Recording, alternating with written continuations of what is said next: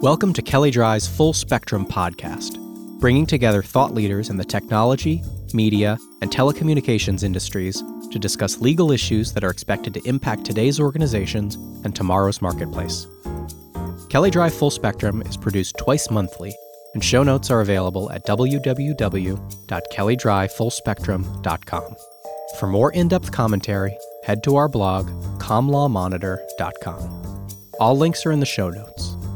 This podcast is produced by the Kelley Drye Communications Practice Group. Welcome to Kelley Drye's Full Spectrum podcast. My name is Ross Slutsky, and I'm an associate in Kelley Drye's Communications Practice. I am joined in the studio today by Josh Guyan and Chip Yorkaitis, who are partners in our group. Today we will be talking about spectrum issues. Josh recently spoke on these issues at the Wireless Communications Alliance's Spectrum 2018 event, and Chip did so at the Pacific Telecommunications Council's 2018 conference. Chip, what are some of the big picture items that came out of those events for you regarding spectrum?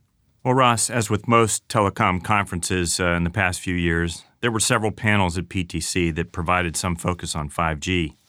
3GPP released the first of the global 5G radio standards in December 2017 with its new radio non-standalone standard, which I understand can be applied from 600 megahertz all the way through the millimeter wave spectrum at 30 gigahertz and above. The adoption of the new radio standalone standard is expected in mid-2018, completing Release 15.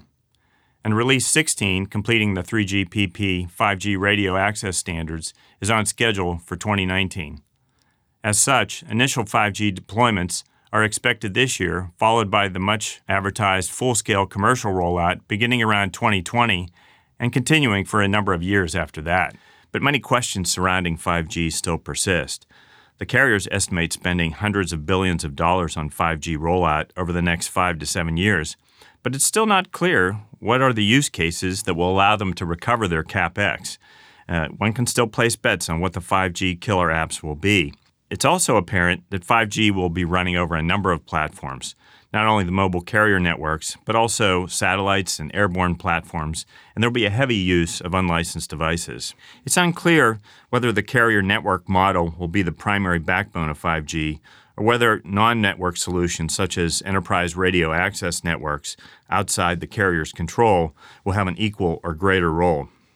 Despite these nagging questions and uncertainties, regulators, especially here in the U.S., are preparing for 5G by making available spectrum, much spectrum, in a combination of low, medium, and high-frequency bands, and for both unlicensed as well as licensed use.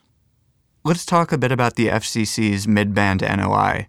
The notice of inquiry focuses on spectrum between 3.7 and 24 gigahertz, and in particular sets out three specific bands that it focuses on, which include the 3.7 to 4.2 gigahertz band and the upper and lower 6 gigahertz bands. Yeah, and I think it's important to first note here that unlike the other proceedings that we're going to be talking about today, this one is actually a notice of inquiry, and so it requires another step for the FCC to get to rules. They would need to seek comment, which they have, go to an NPRM, and then go to rules. But nonetheless, it's an important proceeding.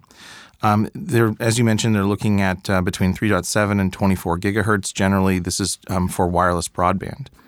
About 80 parties submitted comments and varied proposals, but generally they include the Ad Hoc Coalition, which includes Intel and Apple, and their suggestion for the 3.7 to 4.2 gigahertz band is for licensed mobile and for unlicensed services in the 6 gigahertz upper and lower bands.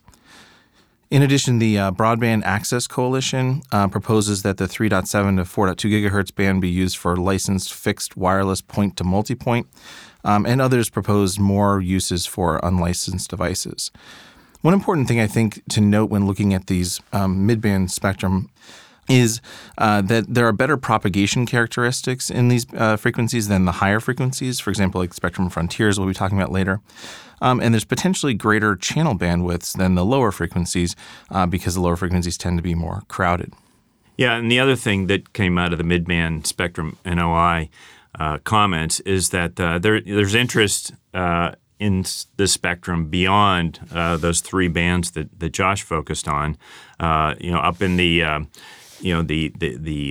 10 to 24 gigahertz bands, there were a variety of comments pushing for new mobile operations in some bands, expanded satellite operations, and stratospheric airborne solutions.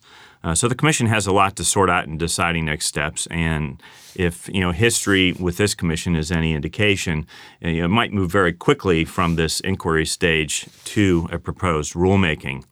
And the mid-band inquiry fills essentially a gap between the so-called low-band spectrum below 3.7 gigahertz and the high-band or millimeter wave bands at 24 gigahertz and above. The Commission's been very active above 24 gigahertz. We'll get into that later in discussing the Spectrum Frontiers proceeding and the Commission's new Spectrum Horizons proceeding that it's looking to initiate later this month. But below 3.7 gigahertz, there's been a lot of action by the Commission to make spectrum available. There's the broadcast auction, which was completed last year. There's a 39-month transition plan before the winners of that auction can start to implement and deploy in the spectrum that they've won at auction. But there are also recent auctions in the AWS-3 bands, up in the 1695 to 1710 megahertz band, as well as in the 1755 to 1780 and 2155 to 2180 megahertz bands. That, too, is subject to a transition before full deployment can be expected as the federal government users move out of that band, those that aren't able to stay under the arrangements between the FCC and NTIA. And there may be more low-band spectrum made available as part of the spectrum pipeline in implementing recent congressional legislation. For example, the FAA, DOD, and other federal agencies are examining spectrum in the 1300 to 1390 megahertz band, looking to make as much as 50 megahertz available. And most famously, the Commission is looking to refine its rules in the 3.5 gigahertz band at the upper portion of the so-called low-band spectrum. Let's focus in greater depth on the FCC's efforts in the 3.5 gigahertz band. There's a lot of interest surrounding the planned use of spectrum access system administrators and environmental sensing capability operators. And this all raises a few questions. What is the status of implementation for those entities, and what is the time frame for the NPRM in this proceeding? Furthermore, how likely is the FCC to import this model of spectrum management into other bands? Well, let's start with the first question first and kind of give the status, and then we can talk a bit about the sharing regime. In October, the FCC released an NPRM considering some changes. So we've had rules for 3.5 gigahertz for a while now, and Chairman Pai had specifically tasked Commissioner O'Reilly, who often does a lot of work in spectrum issues, with looking at possibly some changes in the 3.5 gigahertz rules.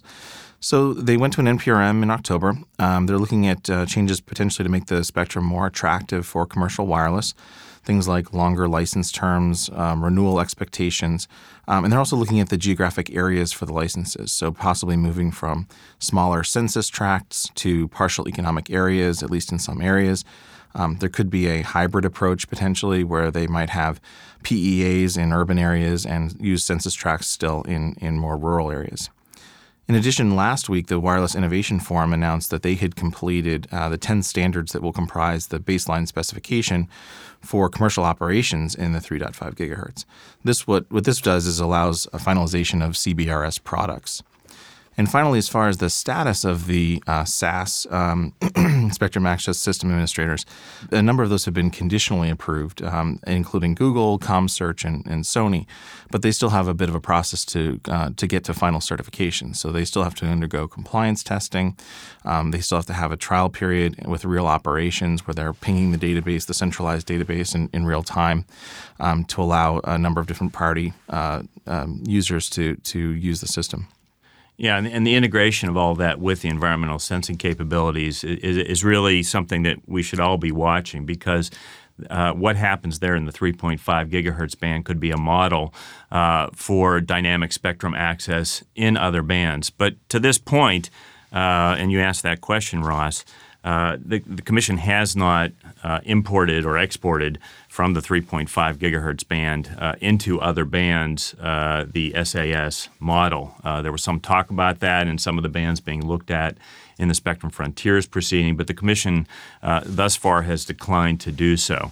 But the Dynamic Spectrum Alliance and other unlicensed proponents, they're very eager to see the Commission adopt a much more flexible set of regulatory frameworks to allow more use of bands when the licensees are not actively using them. And Chip, do you think that also could be in part due to the complicated nature of this and it's still being worked out in the 3.5 gigahertz? They want to see if it's going to work potentially to use it in other bands? Yeah, I think most of those that were concerned about the Commission importing this into other bands and Spectrum Frontiers pointed to the fact that it was untested, not yet implemented. So a lot rides on how well this plays out on what some of the future regulatory frameworks might look like. You both have mentioned the Spectrum Frontiers proceeding. Can you tell us a bit more about what the Commission's next steps will be in that context? Sure.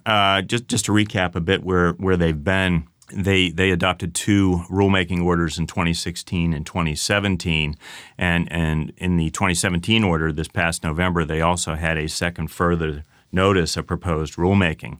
So what they've done so far in a nutshell is that they've made 5.5 gigahertz of spectrum available for licensed upper microwave flexible use service, or UMFS. And this will be for both fixed and mobile terrestrial applications. Some of the existing licensees in the bands that have been designated for UMFS, in particular the 28 and 39 gigahertz bands, already have a large number of licenses under the Part 101 fixed operational microwave rules.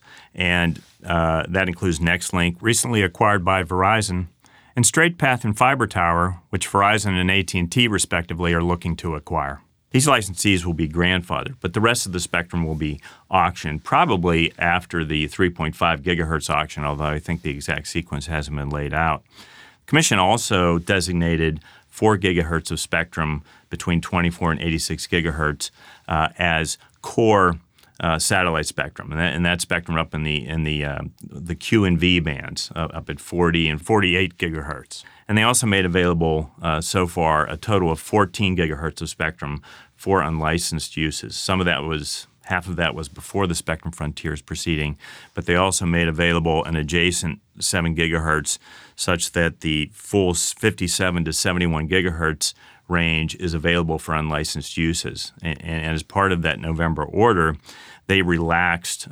prohibitions within Part 15 of the rules that prevented unlicensed devices in those ranges on aircraft. And so within most aircraft, and that word within is important, within most aircraft, unlicensed devices in that range can now be certified and deployed. But what that means is on most drones, that band will not be available. So in the further notice that they came out with in November, they're looking at some of the bands that they proposed for flexible terrestrial uses that they haven't yet ruled upon, and they also asked for comment on are there other bands between 24 and 86 gigahertz that the Commission should look at. So they continue to try to mine that range as much as possible for new spectrum. And another important spectrum management issue is they've adopted construction requirements and performance requirements as a condition to keeping your license for UMFS that are geared toward sort of a carrier network build-out. But the Commission tries to be very flexible in how it makes spectrum available. It doesn't try to designate or dictate too closely how the spectrum is to be used and deployed and what services should be provided.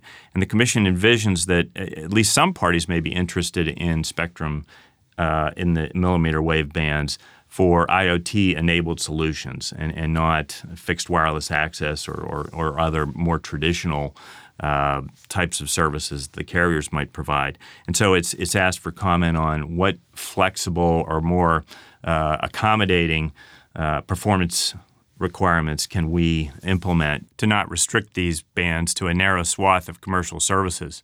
The FCC is also addressing, through the second further NPRM, whether there should be pre-auction limits on spectrum holdings in the UMFS millimeter wave bands, and what access and priority status satellite services should have in the 24 gigahertz band, which was recently designated for UMFS in the November order. These among other issues. As was briefly mentioned earlier, the Commission recently put out a draft notice of proposed rulemaking concerning spectrum above 95 gigahertz. What are the FCC's primary objectives for this spectrum? Yeah, so this is, I believe Chip mentioned earlier, this has been named the Spectrum Horizons proceeding, which at least is a better name than UMFS, I have to say. But can't argue marginally. But the draft NPRM was released February 1st. And again, this is in keeping with Chairman Pai's procedures to release drafts of items about 3 weeks before the open meeting where they vote on them. It generally seeks comment on permitting fixed point-to-point services in a little over 100 gigahertz of spectrum, a lot of spectrum, modeled on the licensing regime that is already in existence for the 70, 80, and 90 gigahertz bands. It also proposes about 15 gigahertz or up to potentially over 21 gigahertz of unlicensed spectrum, although the FCC has indicated that it has allocated quite a bit of unlicensed spectrum between 24 and 86 gigahertz already in the Spectrum Frontiers proceeding that Chip was discussing. It also looks to open up experimental licensing a bit. There are only a couple of experimental licenses in the teens at this point in this high spectrum, and the FCC is looking to open that up a bit and allow new experimental licenses between 95 gigahertz and 3 terahertz with no geographic or technology limits, longer license terms, transferability, things that would make experimental license a bit more attractive. As far as technology goes, we mentioned point-to-point, things like that, unlicensed. Some have talked about possible uses of this high-frequency spectrum as well for things like terahertz spectroscopy, which allows imaging analysis of pharmaceuticals and chemicals and things like that. Yeah, this entire range is pretty much tabula rasa, and I think the Commission, to the extent they do adopt rules, will try to maintain as much flexibility as possible. But they are mindful of some of the existing allocations. For example, radio astronomy and some of the other passive services operate in a number of these bands, and the Commission will be sure to protect those.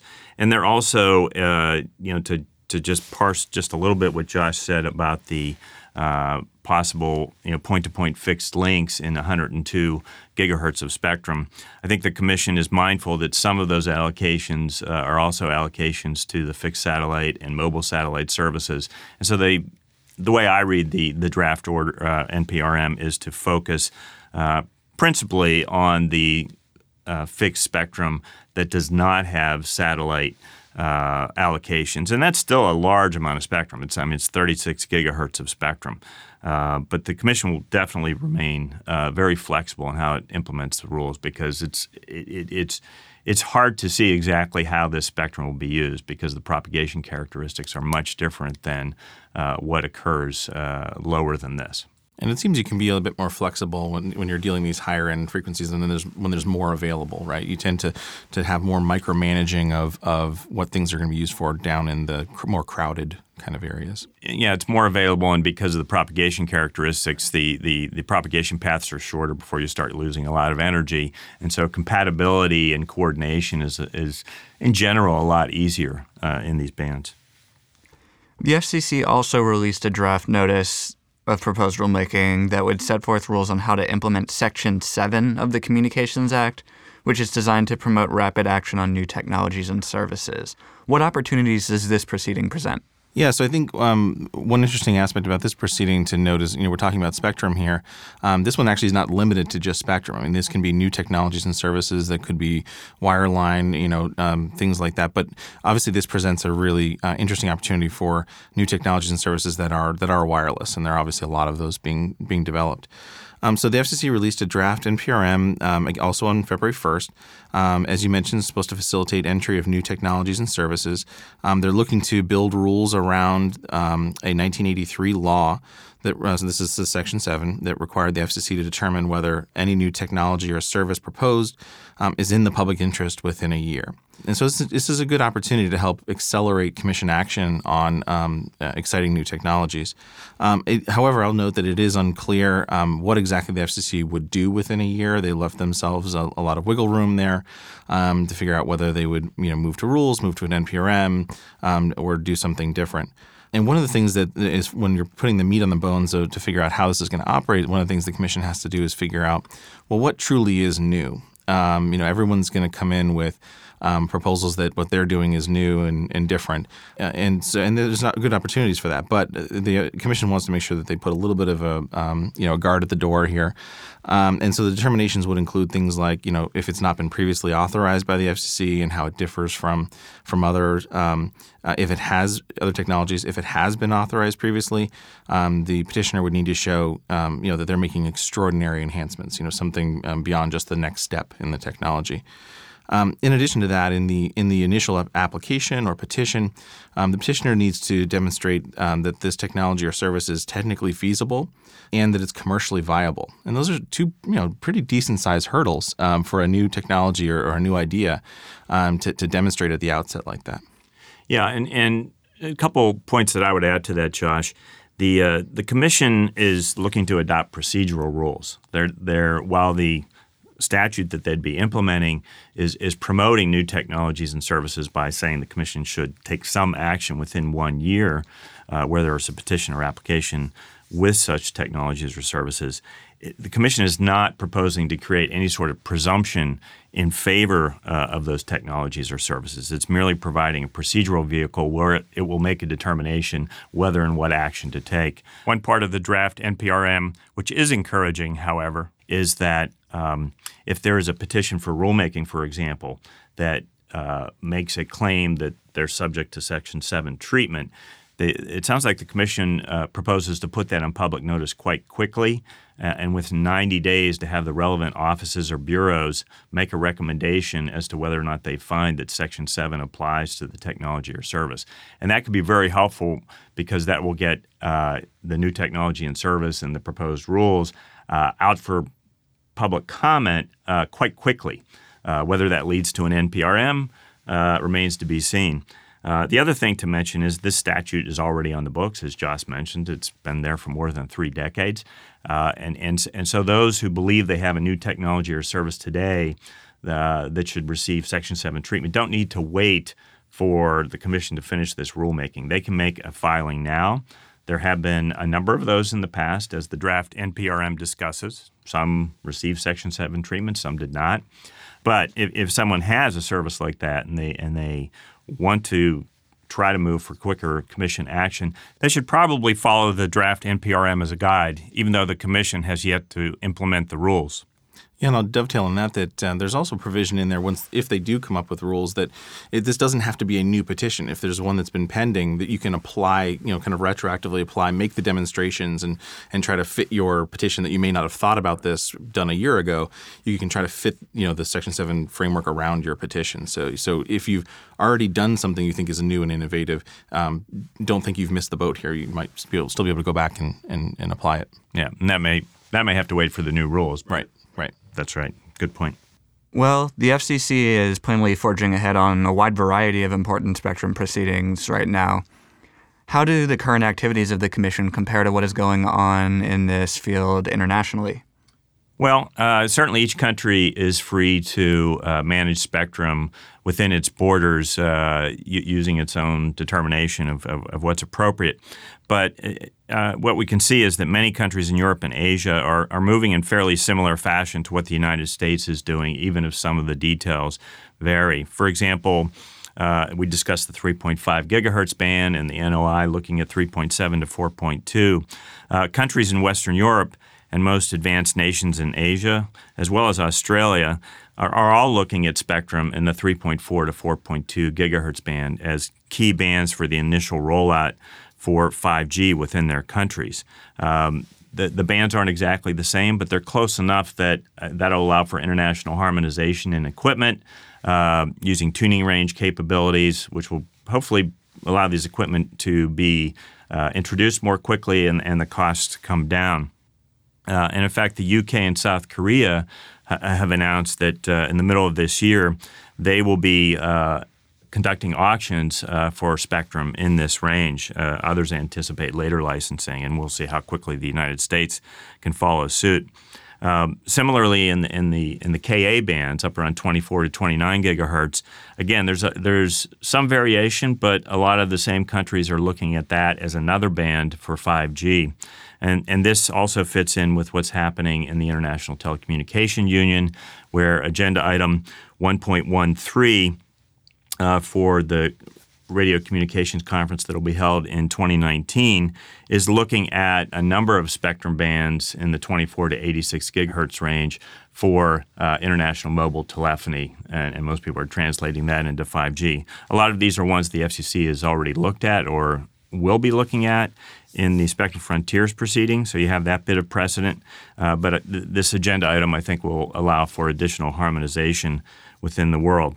And in addition, as we mentioned at the beginning of the podcast, the 5G puzzle is going to include multiple platforms, mobile, fixed, airborne, satellite, and the International Telecommunication Union is looking at a number of other items at the 2019 conference that will examine and study spectrum for uses on these other platforms. All right. Thank you to Josh and Chip for sharing your views. Kelly Dry will continue to address these issues both on the podcast and our blog, which you can reach at comwellmonitor.com. Thank you. The views and ideas expressed on this program are strictly those of the hosts or guests and do not necessarily reflect the views or ideas held by Kelly Dry and Warren LLP, its staff, or management.